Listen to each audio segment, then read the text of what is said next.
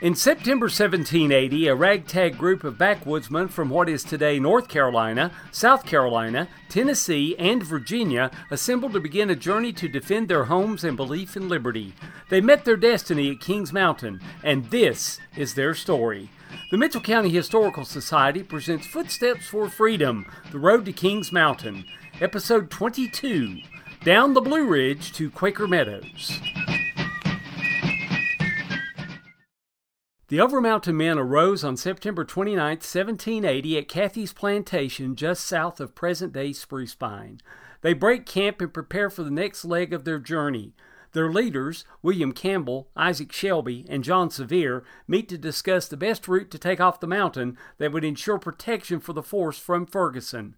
They were concerned with the narrow trails heading down the Blue Ridge Escarpment, fearing that Ferguson would set up an ambush at a narrow point and take out the army as it tried to descend, attacking from above. So the decision was made to split the force in two, taking two paths down the Blue Ridge at Gillespie Gap, where the Museum of North Carolina Minerals sits by the Blue Ridge Parkway today, south of Spruce Pine. Isaac Shelby and John Sevier would skirt along the Blue Ridge to Rose's Creek, which is located in the last curve on present-day Alta Pass Road below Spruce Pine, just before it joins the Blue Ridge Parkway. They followed a trail up the mountain to Hefner Gap, then they descend the Blue Ridge into North Cove. You can walk a portion of that trail today that still contains the original 1780 roadbed from Alta Pass Road up to the Parkway. William Campbell would take his troops and head southwest towards present-day Little Switzerland to Lynn Gap, location of the Big Lynn Lodge today. That's where Henry Gillespie had a toll road that descended the Blue Ridge into Turkey Cove in present-day McDowell County.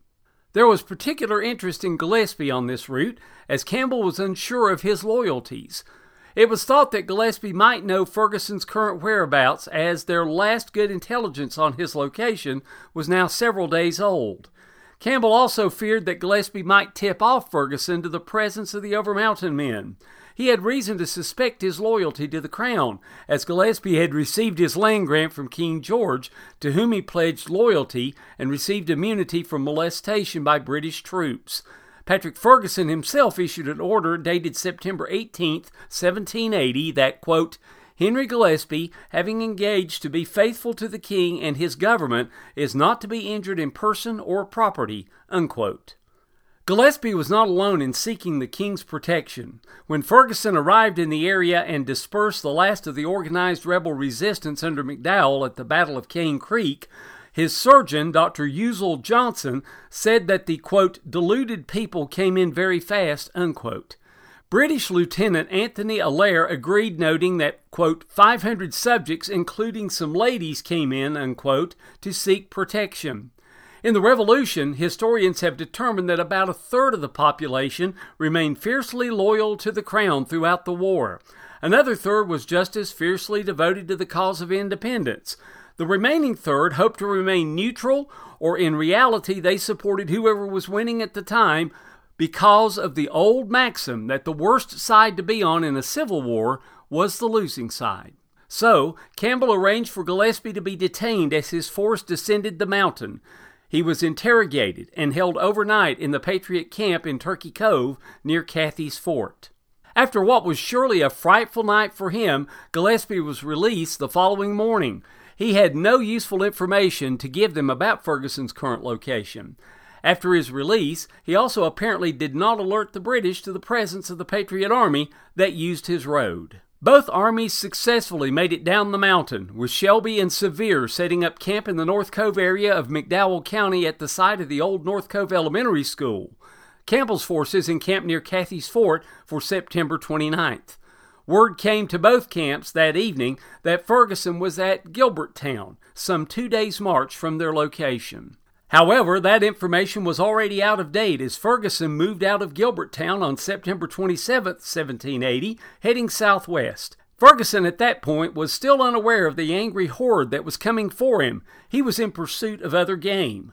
He had received intelligence that Colonel Elijah Clark and his Georgia militia that had fought so bravely with the Overmountain men at Musgrove's Mill earlier that summer had just made a failed attempt to capture Augusta, Georgia. Clark, finding his situation untenable, was retreating towards the safety of the Blue Ridge Mountains and the Overmountain settlements beyond. Ferguson intended to bag him in the attempt.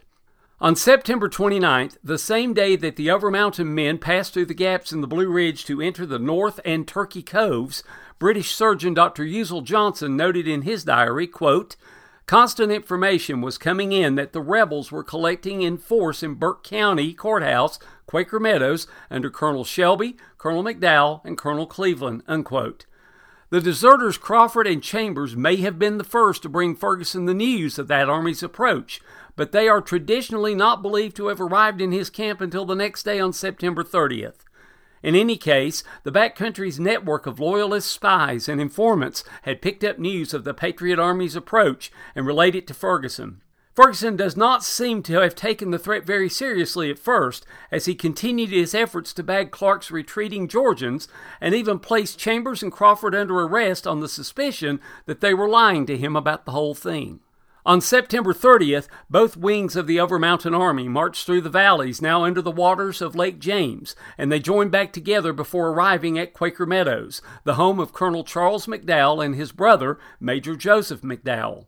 McDowell's home was the agreed-upon assembly point for several militia units that were journeying to take on Ferguson. It was centrally located and large enough to accommodate the ever-growing army. Colonel Benjamin Cleveland and his militia of 350, along with Joseph McDowell's militia and forces from Surry County under Major Joseph Winston, gathered with the Overmountain men, and preparations began for the combined armies to begin the march to Ferguson. They now numbered some 1,400 strong, and they were spoiling for a fight. Footsteps for Freedom, The Road to Kings Mountain is a production of the Mitchell County Historical Society, a nonprofit organization committed to the preservation of the history, heritage, and culture of Mitchell County. Today's program was written, narrated, and produced by David Biddix. Special thanks goes to WTOE Radio in Spruce Pine, 1470 on the AM dial, and WKYK Radio in Burnsville, 940 on the AM dial, for airing the program. You can also download episodes through Apple Podcasts, Google Podcasts, and other podcatching software. Learn more at mitchellnc.history.org/OVM. The Mitchell County Historical Society offices are located in the historic Mitchell County Courthouse in Bakersville. We'd love to have you become a member of our society. You can learn more about us on the web at mitchellnchistory.org. There you can also see show notes about today's episode, links to online resources about the Battle of Kings Mountain and those involved in it, and much more about Mitchell County's history and heritage.